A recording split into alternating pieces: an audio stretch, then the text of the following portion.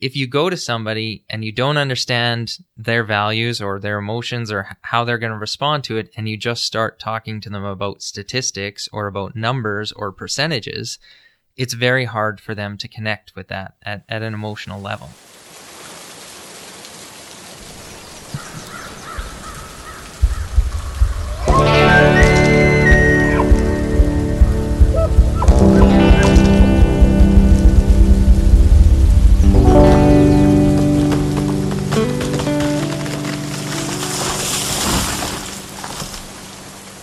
Hey everybody, how's it going? Welcome to Your Forest. I'm Matthew Kristoff. This podcast, we talk about environmental sciences. If this is your first time, that's what you can look forward to. Today's episode, however, less about environmental sciences, more just about science, period. I brought on Matthew Piper. Matthew Piper is the co-owner and principal of Fuse Consulting, and he's an ecologist and science communicator. So the reason I wanted to bring him on is I think in this day and age, there's a lot of confusion around science, right? And there's a lot of misrepresentation and a lot of misleading, titles and stuff like that out there when it comes to the media. And not that we've focused on media, but I just wanted to talk about the scientific method and why it's the best thing we have for answering the big questions and for answering questions in general, right? It's really the only tool we have to be definitive about those answers. And I wanted to kind of hit that point home with Matthew, who's been communicating science for a long time. Very awesome guy. Really like talking to him. We got into basically how we can communicate science better, how we can approach bigger audiences, how we can get people interested in science, and how we can make it easier for people to get involved and to feel like they're not on the outside of scientific research, and they can feel like they can understand, right? So I think it's an important topic, and I think if you're in any industry that has any kind of science behind it, which every industry does, or you ever give talks, or you just want to know a little bit more about the scientific method and that kind of stuff, this is an excellent podcast to listen to. I think you guys will like it. It was great to get him on. Sponsors for today's podcast: Greenlink Forestry, Damaged Timber Apparel. That's damagedtimber.com. You can get 10% off if you put in Your Forest 10 at checkout. They have toques and hats and shirts and all kinds of stuff. Check them out. And also the primary sponsor for this podcast for 2019 is West Fraser Mills through the Forest Resource Improvement Association of Alberta. Couldn't thank them enough. Thank you so much for supporting this. It allows me to continue to do it and pay for advertising and all that stuff. And it allows me to justify it. So thanks so much for your support. Without any further messing around, let's get right into it. Let's talk about the scientific method, scientific communication with Matthew Piper. Here we go. Like I was telling you yesterday, the way I want to start it off is talking about the importance of the scientific method, I suppose, to start with that, right? Because I think science communication is or science in general is one that's lost on a great deal of the public. I don't want to get into social media and that kind of stuff, but they hear a headline or they read a specific one article or one paper, and they just take that and that's God's word and they just go with it, right? And they repeat it ad nauseum, and they don't understand that it requires the full body of work in order to figure it out, right? So I wanted to talk about the scientific method, what that is, and then get into like how people can get involved in that kind of thing, right? So if you want to start off, just kind of explain to me that you've been doing this for a long time, the science communication thing. So how would you explain the scientific method to people that don't understand it? Yeah, so that's a good question, and it's one that doesn't often come up, but I think is an important one to be talking about. So, the scientific method in its simplest form is a scientist comes up with a question and a research question, and they determine what methods they're going to use to test that question. And then they go out and conduct the study. In forestry, it often involves field work and what have you, and they come back with the data and they process that, analyze that, and then they attempt to publish a paper in a peer-reviewed scientific journal. And essentially, what that means is that other scientists have to very carefully critique and look at that paper or that publication and determine whether in fact, it did follow the scientific method and determine whether the methods were robust and whether it's worthy of publication. Right. And so it's actually a fairly robust means of actually producing a single paper. And other scientists have critiqued that through what's called the peer review process. But it's interesting, what you mentioned is that in the media, what we often see is a single study, right? So we often, any media reports that come out, they'll focus on a single study. So this single study said X conclusion or what have you. And it's, there was a funny example of this on John Oliver's Last Week Tonight show. And so he talked about a study that was brought up, and the media release said that by smelling farts, we could help prevent cancer. And so it's this kind of ridiculous idea. And what the study actually found is that when cells get under stress, they release hydrogen sulfide to actually protect the mitochondria inside that cell. And so it's like this self-preservation method. But, right. The media kind of spun that out to talk about, the healthiness of farts from a cancer prevention perspective. Well, that happens all the time too, right? Like my favorite example that I even told you the other day was the meat one. Like it was a few years ago, I think they said meat causes cancer, right? And it was like, okay. And then you look into the study, and what the study actually says is preservatives have a link to cancer, right? It has nothing to do with meat, it has preservatives, right? And it's that misleading nature of it that just leads people to jump on it and go, yeah, see, like I feel vindicated. Like I've been saying it forever. Like don't do that or whatever. So it's, it's interesting that how many people, because I think so many people are naturally curious and intrigued, and it's part of human nature to want to ask questions and learn about stuff, but we often stop at confirmation of our own ideas. Yeah, that's right. And I mean, it's like confirmation bias, right? So all of us have our own ideas. And when we see things that confirm that our ideas are correct, we gravitate towards those. And when we see things that might suggest that we have the wrong interpretation of things, we tend to look at those a little bit more critically, like, and it's because it's human nature, right? But you mentioned the whole idea of the value of a single study. And so part of the thing we have to keep in mind is that single studies in and of themselves don't make good policy direction or management direction for companies or whatever it might be, because a single study is meant to contribute or answer a single question, right? And so the value of science is when we look at the whole body of science. So when we look at multiple studies and multiple publications that have come out on a topic. And one specific example that I often use is, and it's relevant to forestry and conservation in Alberta here, is around how much old forest should we have on our landscapes. And so, you can look at the scientific literature, and there'll be some studies where they report a very aggressive disturbance return interval. So essentially what that means is that fires come back to that landscape more often, disturbing the forest. And so we have younger forests and less old forest on those landscapes. But you can also find studies that have very conservative disturbance return intervals. And so what those studies suggest is that we should actually have more old forest on the landscape.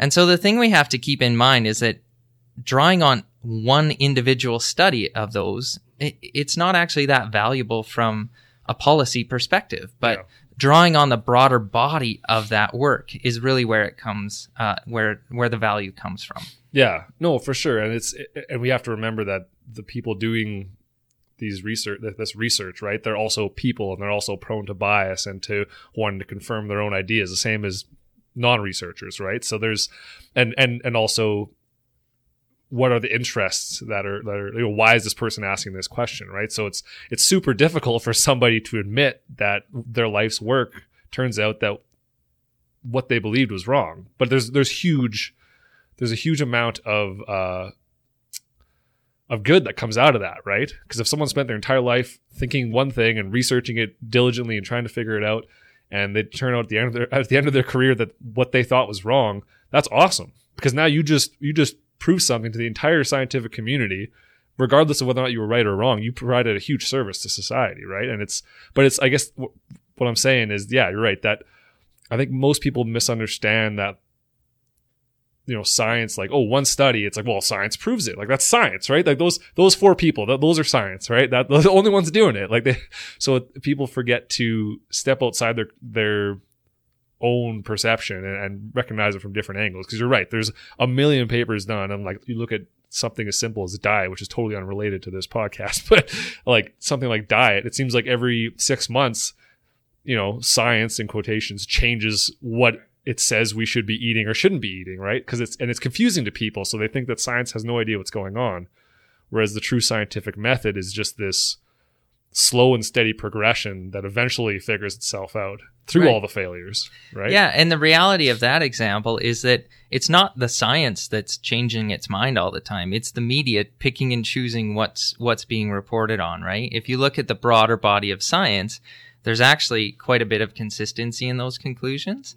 I think the other piece is that, as much as we don't think scientists have bias, every individual is human, but science itself is difficult to be biased because of the scientific method.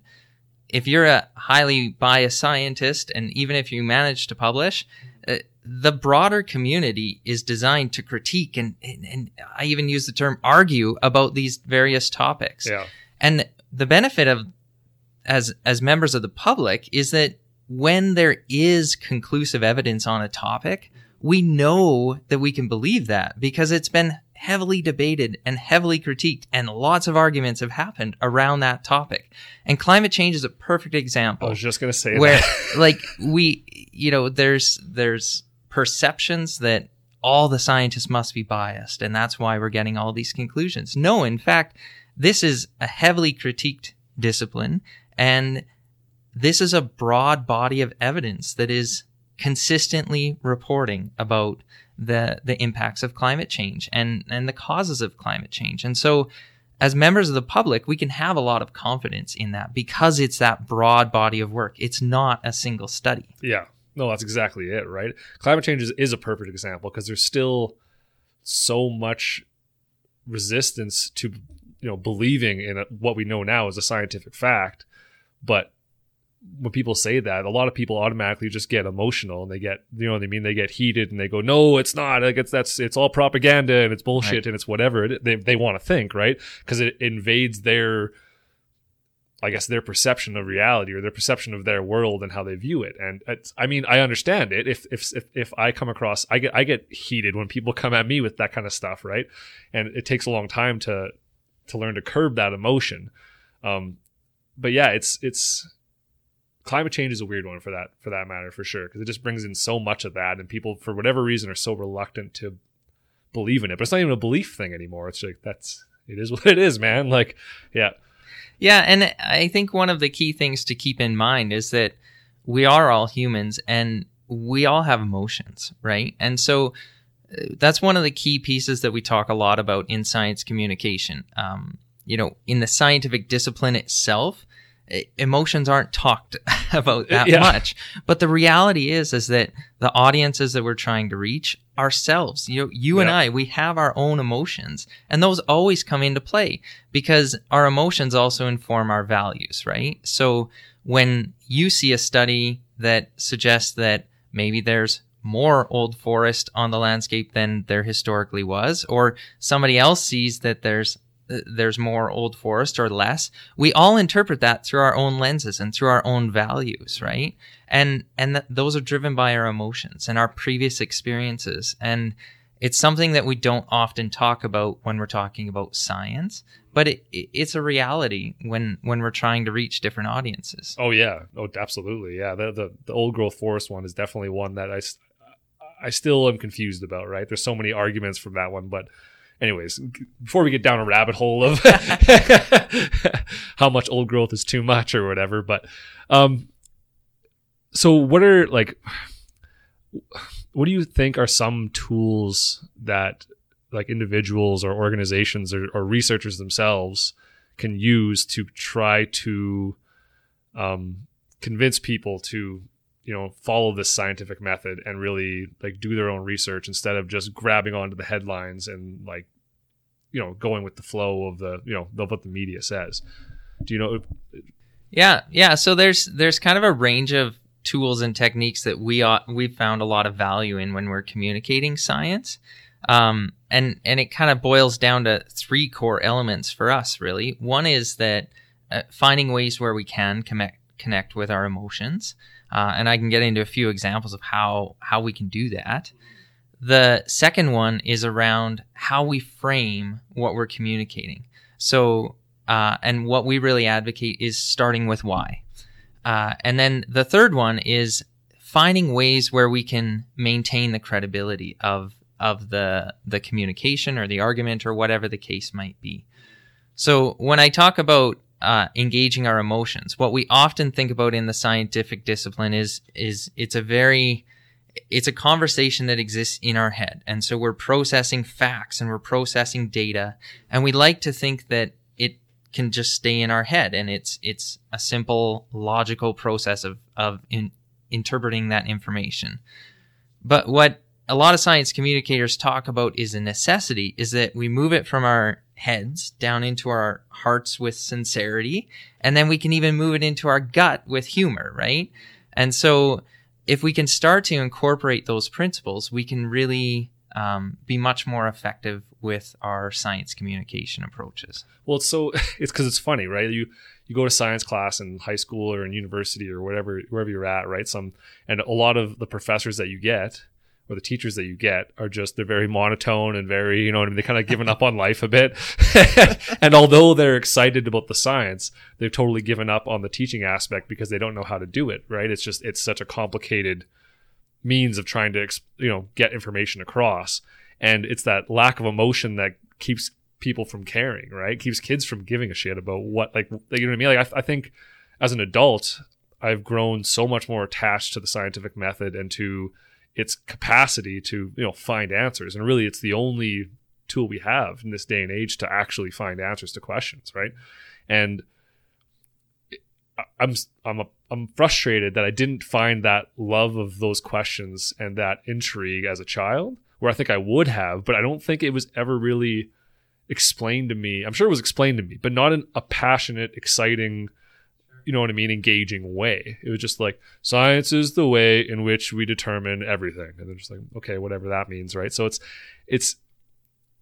I do see a lot more researchers doing a lot more engaging conversations and trying to be excited. And a lot of the problems is they just read off a script or read a PowerPoint or whatever, right? And it just, you can hear, you can tell if you're listening to a recording, and I started reading a sentence that I wrote down right here, you can immediately tell when I went from just speaking passionately to reading, right? And it sounds super just unattractive in every way. So I think it's a science communication itself. It's interesting that it's taken us this long to recognize that there's a problem in communicating something as important and exciting as scientific findings, right? Yeah, and that's fair. And to a certain extent, we might put too high of expectations on our lecturers or on our scientists. So I'll give a perfect example. We just, a couple hours ago did personality assessments in our office with all of our staff. and if we had a bunch of scientists and academics in the room, they would have all been of very much a data-driven, critiquing, questioning, critical thinking mindset, right? And that's how we get the best scientists. Because they are critical, because they can engage in debates and arguments, and they can really come to understand what the true essence of those findings are, right? And when we talk about being a really dynamic communicator or reaching out to the public, it's an exact opposite personality style in many cases, right? And so that's not to say that scientists can't do that. It's to say that we need good tools and some processes and some methods that they can easily and efficiently use to reach their public. Yeah, for sure. So what are some of those things that you guys would start doing? Yeah, so one of the things is starting with emotions and thinking about how you can use humor and sincerity and what have you. So we talked about that already. One of the other things that we often use, and to good success, is how you actually frame what you're communicating. So Simon Sinek is he's a master communicator. He has a TED Talk that's really well received, over I think 40,500,000 views or something like this. Okay. And he talks about the golden circle, and he's wrote the book Start With Why. And so it's a book that as soon as a staff member joins our team, they read that book, and that's their first piece of professional development because it's so effective. And what Simon Sinek argues, or what he's found, is that everybody can really effectively communicate about their what. So if you're thinking about it from like a marketing perspective, a computer company, the example he talks about is a computer company talks about what they produce. We produce this really awesome high-powered laptop. And he mentions that some companies can talk about how they got to that excellent laptop, but very few companies start with why. And very few companies talk about their belief system or their culture and how buying into that belief system and that culture creates this really amazing product, right? And so he talks about completely shifting the way we communicate. And it's extremely relevant to science as well, because when we're trying to communicate science out to the public, we just communicate what? So, wolves travel faster on seismic lines than they do in the intact forest. That's an example that I often use. But being able to actually communicate why and to engage people through that communication and through connecting with why, that's how we can really make a difference there. So in the case of science, maybe it's helping them understand some of the underlying processes or the underlying drivers behind it. Or maybe if you're trying to communicate what you want to see in terms of a new management implication because of your science, you can start with why. Why is the topic important? Who cares? What could they do about it? Who are the decision makers that we're trying to connect with? And just rethinking the way that we communicate can really help draw the audience in, and then you have their attention to listen to what the facts are. Right. That's a good point, though. What you said was, who cares? Right? Like, why? Like you're saying, why? Who cares? Like, so one of the questions that I've recently found myself asking when I am in conversations with people, especially on the podcast, is like, why should people care? Right? Because you can say, why such and such has an impact on such and such, but if it's not relevant to someone's life directly, then they don't have a direct path to caring. So why should they listen, and why should they have any kind of impact on that? Right? So I think that's an interesting one, asking that, just starting with, why should people care? What's the importance here? Right?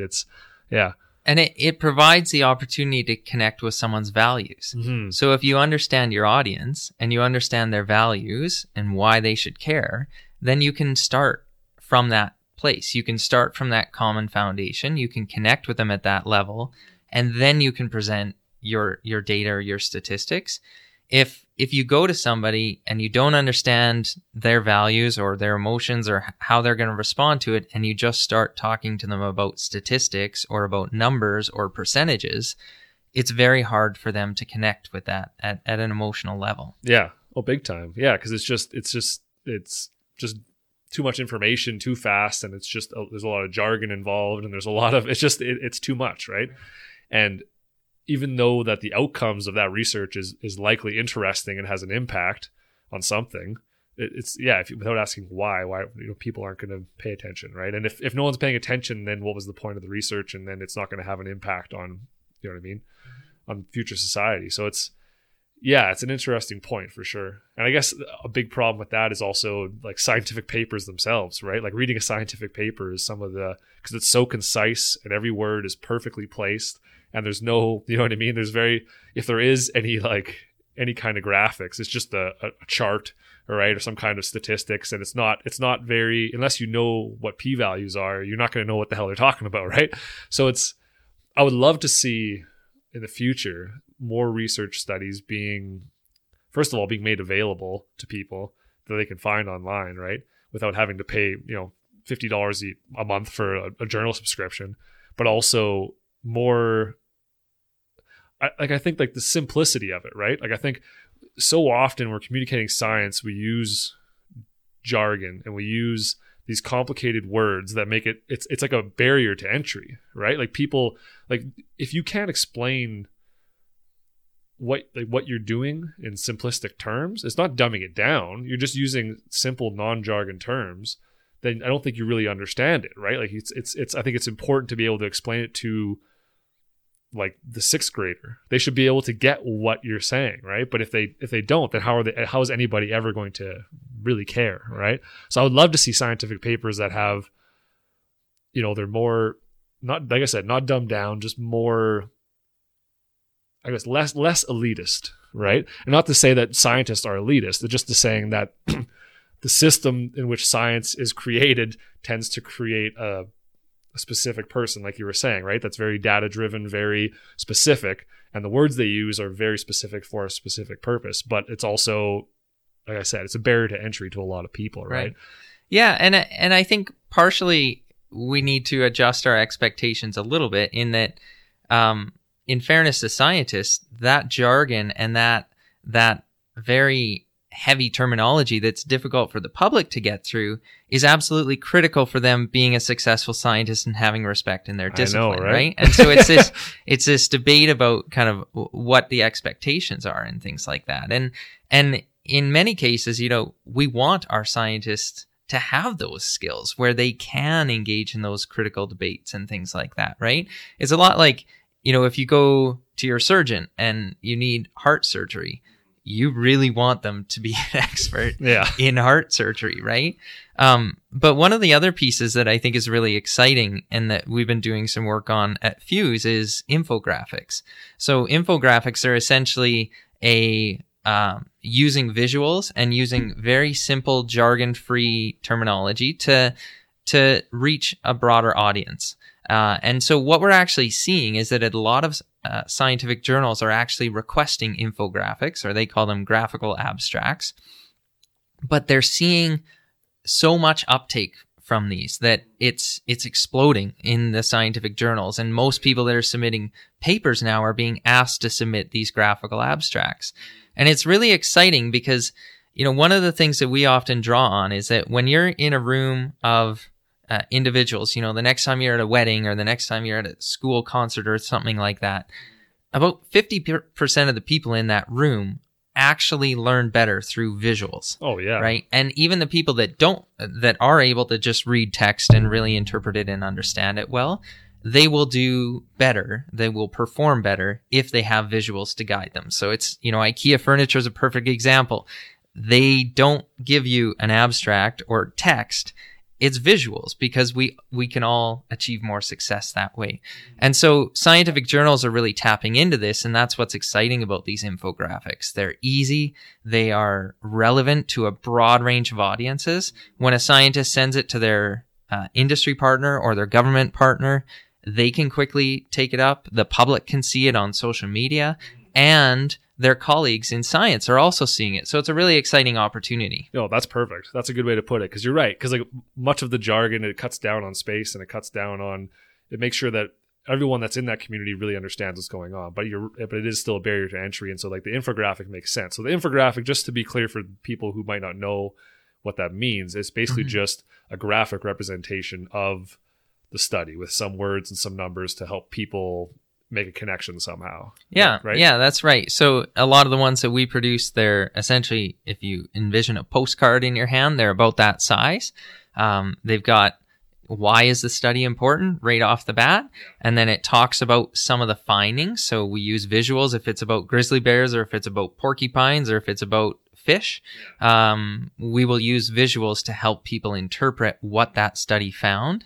And then you have the conclusion at the end, and the, who cares or what should we do with this information? And so in a postcard size document, you actually have a lot of impact with that. Yeah, no, that totally makes sense because it's just, like you were saying, most people are visual, right? Myself included. Looking at a slide with just a bunch of bullet points on it and just a black screen is just, it's insufferable. You just go, oh God, what am I in for, right? But if you have something that's just got a title and then a picture or like a chart or something that you can just engage with instead of just trying to read, it definitely makes a big difference. Yeah. So something that I meant to ask you at the beginning that I'm going to get to now because it's very topical was why should people care about this kind of stuff? Why should people care about science and the scientific method, because I think, again, there's a lot of people that have a hard time believing that it is as useful as we claim it is. They get confused by the complexity of it all, right? Right. Yeah, I mean, so that's a great question. Should have asked it first. It should have been the first thing I asked. Yeah, I mean, there's a number of ways to look at it, but I think one of the easiest is if we look at our various industries that we have in Alberta here. So the forest industry, you hosted a lot of folks on your podcast relevant to that industry. And one of the things that the forest industry really believes in is this process of continual learning, right? So we try some things on the ground and we have scientific studies that determine what worked and what didn't work. And then we use that information to inform our future management approaches or our future harvesting prescriptions. And some of the most innovative, most forward-thinking companies in the province live and breathe that type of a model of thinking. And the really exciting thing about that is that, when you look back 10 years, 20 years, you see how much you've evolved, right? And so you've been using science to continually improve and to continually, better manage sustainability and wildlife values and timber values and fiber flow to the mill and all these different variables by committing to use of science and continually learning. You really are innovating and you are moving the industry or your discipline forward. And, you could look at it from other perspectives too, from a conservation perspective or a parks management perspective. That type of continual learning, the growth mindset, the idea that we can always do better and that we use robust science to inform that is really, really key. For sure. Yeah. And I guess when I think about it, I mean, I'm pretty, I like to think of myself as pretty scientifically minded, like not in the sense that I'm a researcher or anything like that, but I tend to view the world pretty critically, or I try to. I'm obviously prone to bias and all kinds of stuff, but I still think that, I literally think that science is really the only way forward as far as answering questions, right? Like it's the only thing that I can think of, you can't call it a belief system, but the only methodology that I can think of that allows us to, like you were saying at the very beginning, ask a question and go through various levels of scrutiny through peers and outside influences and other questions and come out with a very specific answer, yes or no, and then repeating those same studies or similar studies on and on and on and on and on until we come to some kind of consensus that, like, okay, across 100 studies, 100 of the times, this was true. Therefore, okay, I think we can agree that, you know what I mean? Until we find something false about this, we can agree that this is scientifically accurate.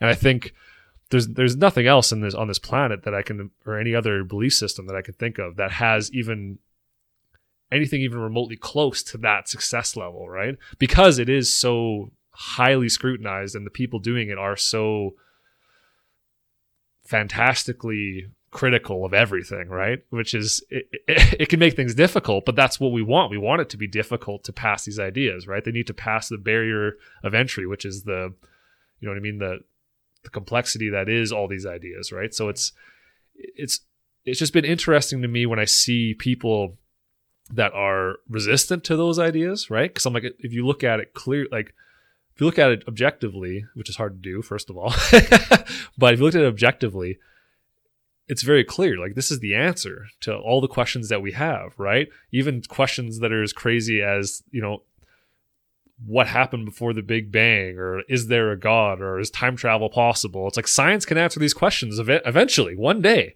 right? But it's only through that method, right? So it's interesting when I see people that are so adamantly opposed to it. It's just weird, right? So I wonder, can you think of any ways, like how can we start to get people that are kind of opposed to these ideas for whatever reason it is, whether it's a religious perspective or just never been exposed to these ideas before? How can we start to get people interested into science and to, even if they're not part of the community, to read into it and actually try to be critical and have a different perspective, right? How do we get people into that mindset? Right. It's a I big think- question, and so just what do you think? I was going to say I'd be a millionaire if I could answer that question. Yeah, I know. I know. It's $1 million question, right? But one of the things that I often talk about, and we talk about as a team at Fuse, is that we need to change the way that we think about this. So we need to stop thinking that the people out there are the problem, and how do we change their mind? Mm-hmm. And how do we actually look internally and say, what could we be doing better? And that's more what I mean, is how do we change the system so that they can feel, I think sorry to cut you off, but No, that's part fine. of I just want to get this out here because I'll forget. I'm a scatterbrain. If you ever listen to the podcast, I'm interrupting constantly. That's not because I'm rude. That's because I don't want to forget my question. But, and now I forgot my question. Okay.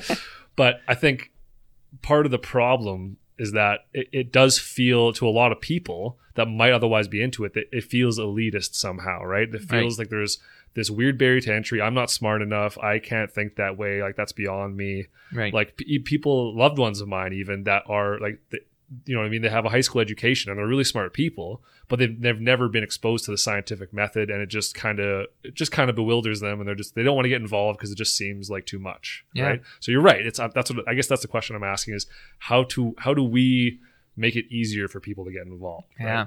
Yeah. So, that's a great question. And it's good examples that you were using there. And I think one of the big things from my perspective is it does come back to emotions. So we often think that we shouldn't touch on emotions. And, you think one way and I think another way, and the data is showing that I'm right and you're wrong. And so we like to make it very black and white. But when we think about emotions and values, it's very gray, right? Mm-hmm. Oh, big time. And so I think one of the things is showing respect to that audience, whoever you're trying to reach, Mm-hmm.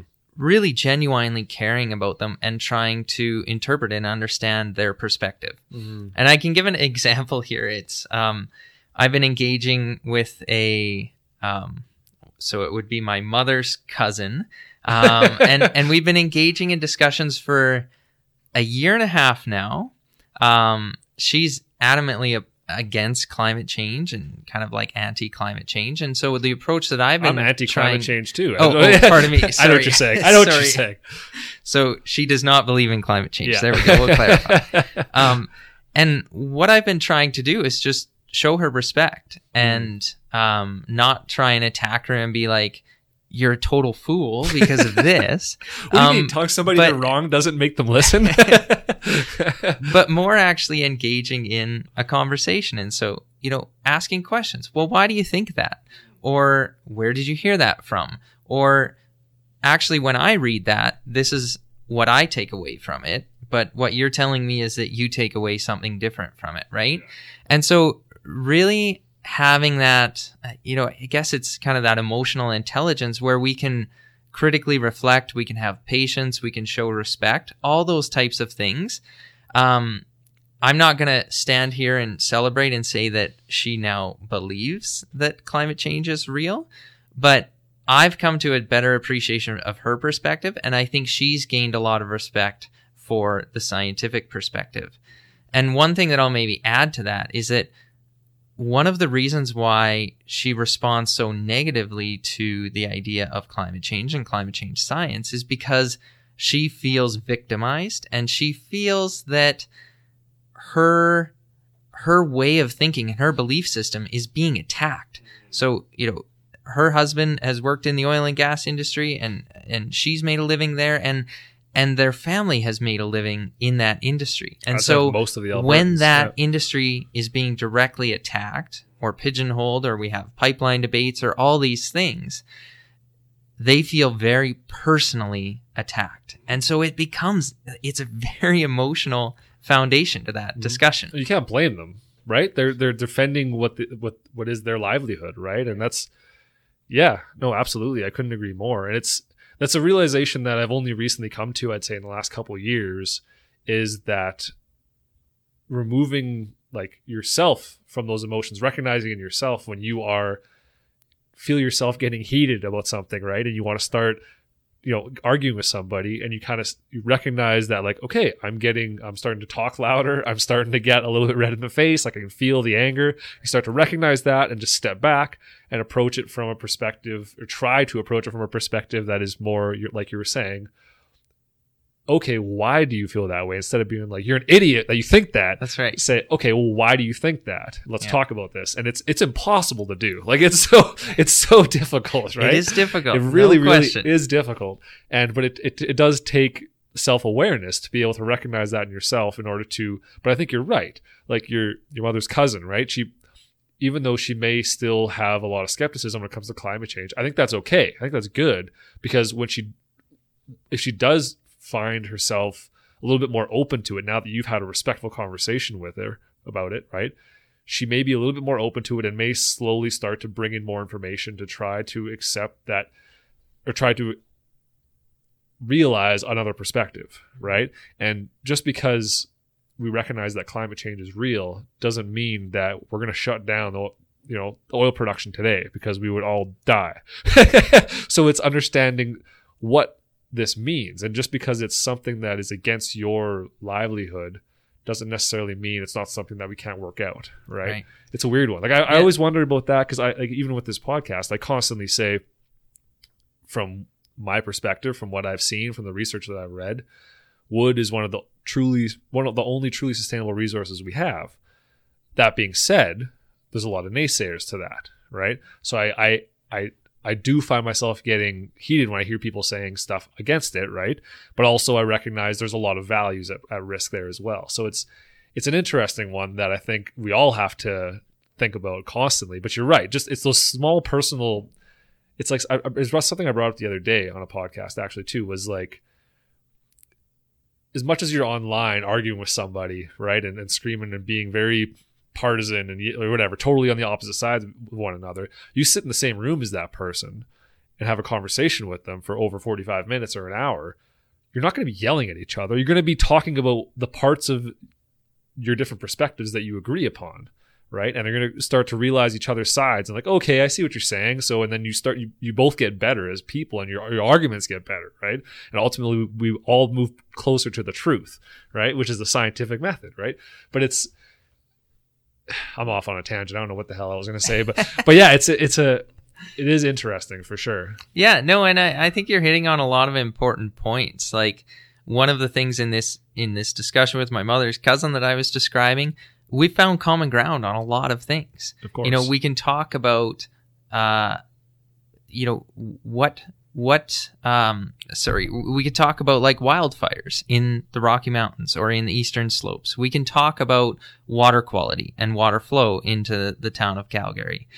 Those types of things. By asking questions, you start to build trust and you start to build common ground. And I think, one example that I'd also draw on is through the Healthy Landscapes program at FRI Research, I've been involved in a number of, we call them ecosystem-based management dialogue sessions. So ecosystem-based management, as you're probably well-versed on, is one of the key paradigms that's used to guide forest management in Canada largely.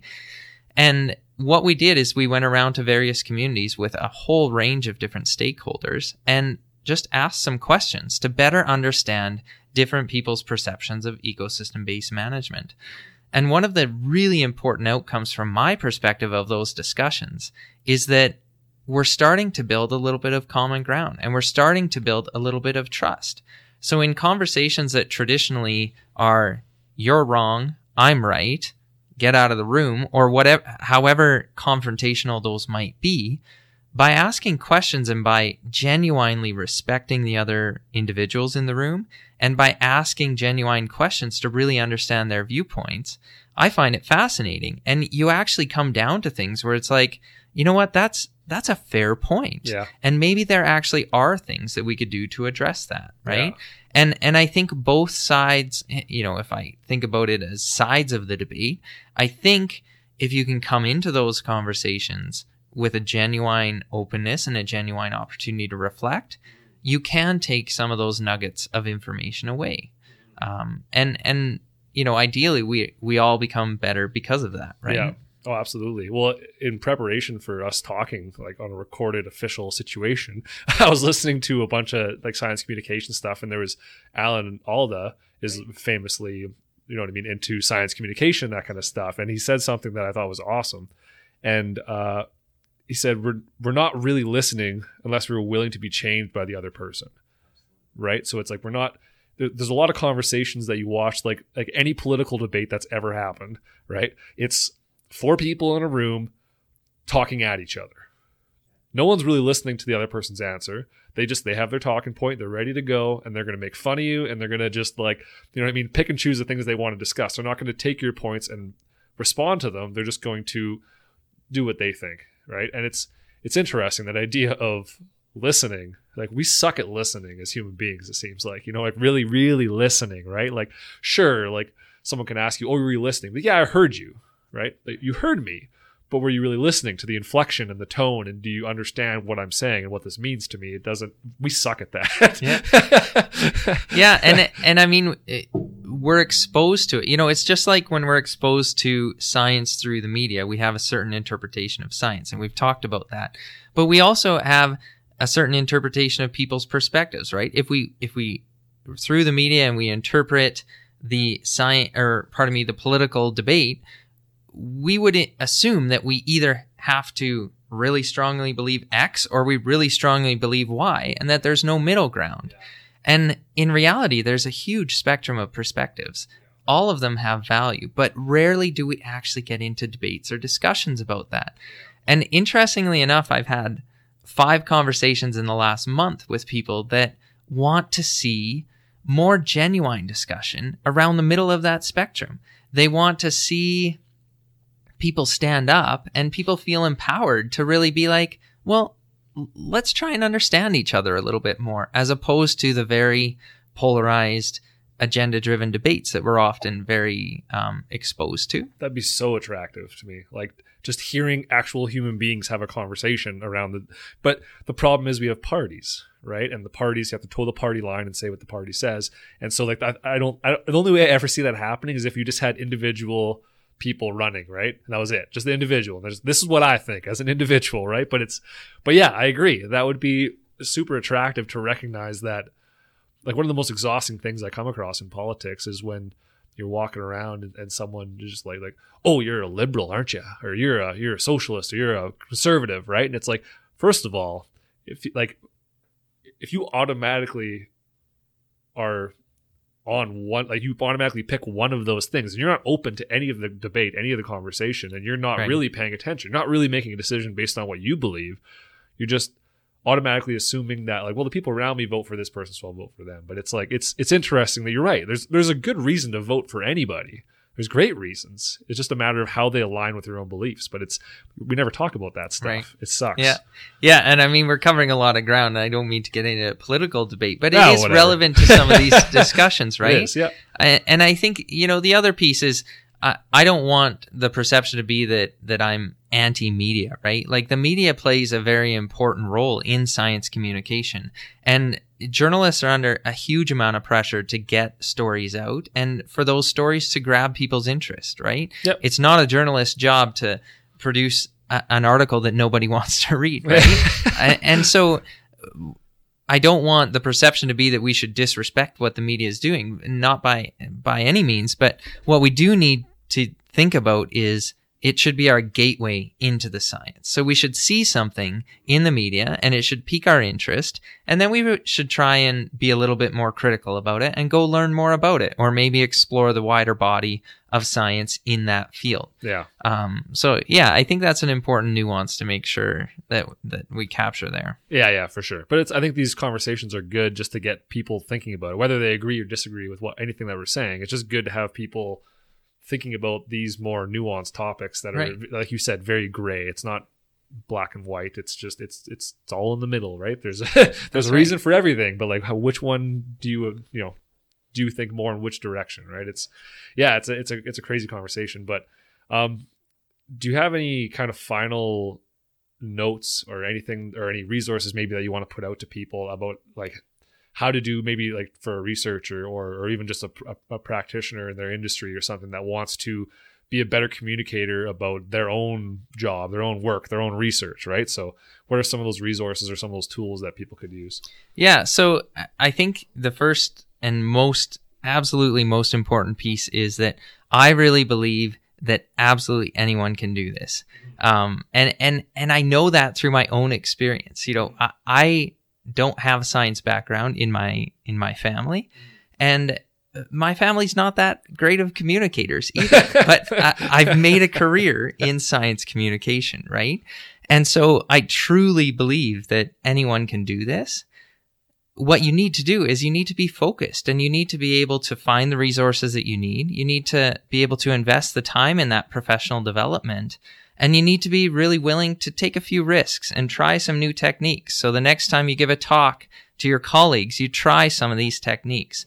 Or the next time you're in a meeting with friends or in a business meeting, you try some of these techniques, and you're willing to take those risks to really push yourself and to help yourself grow.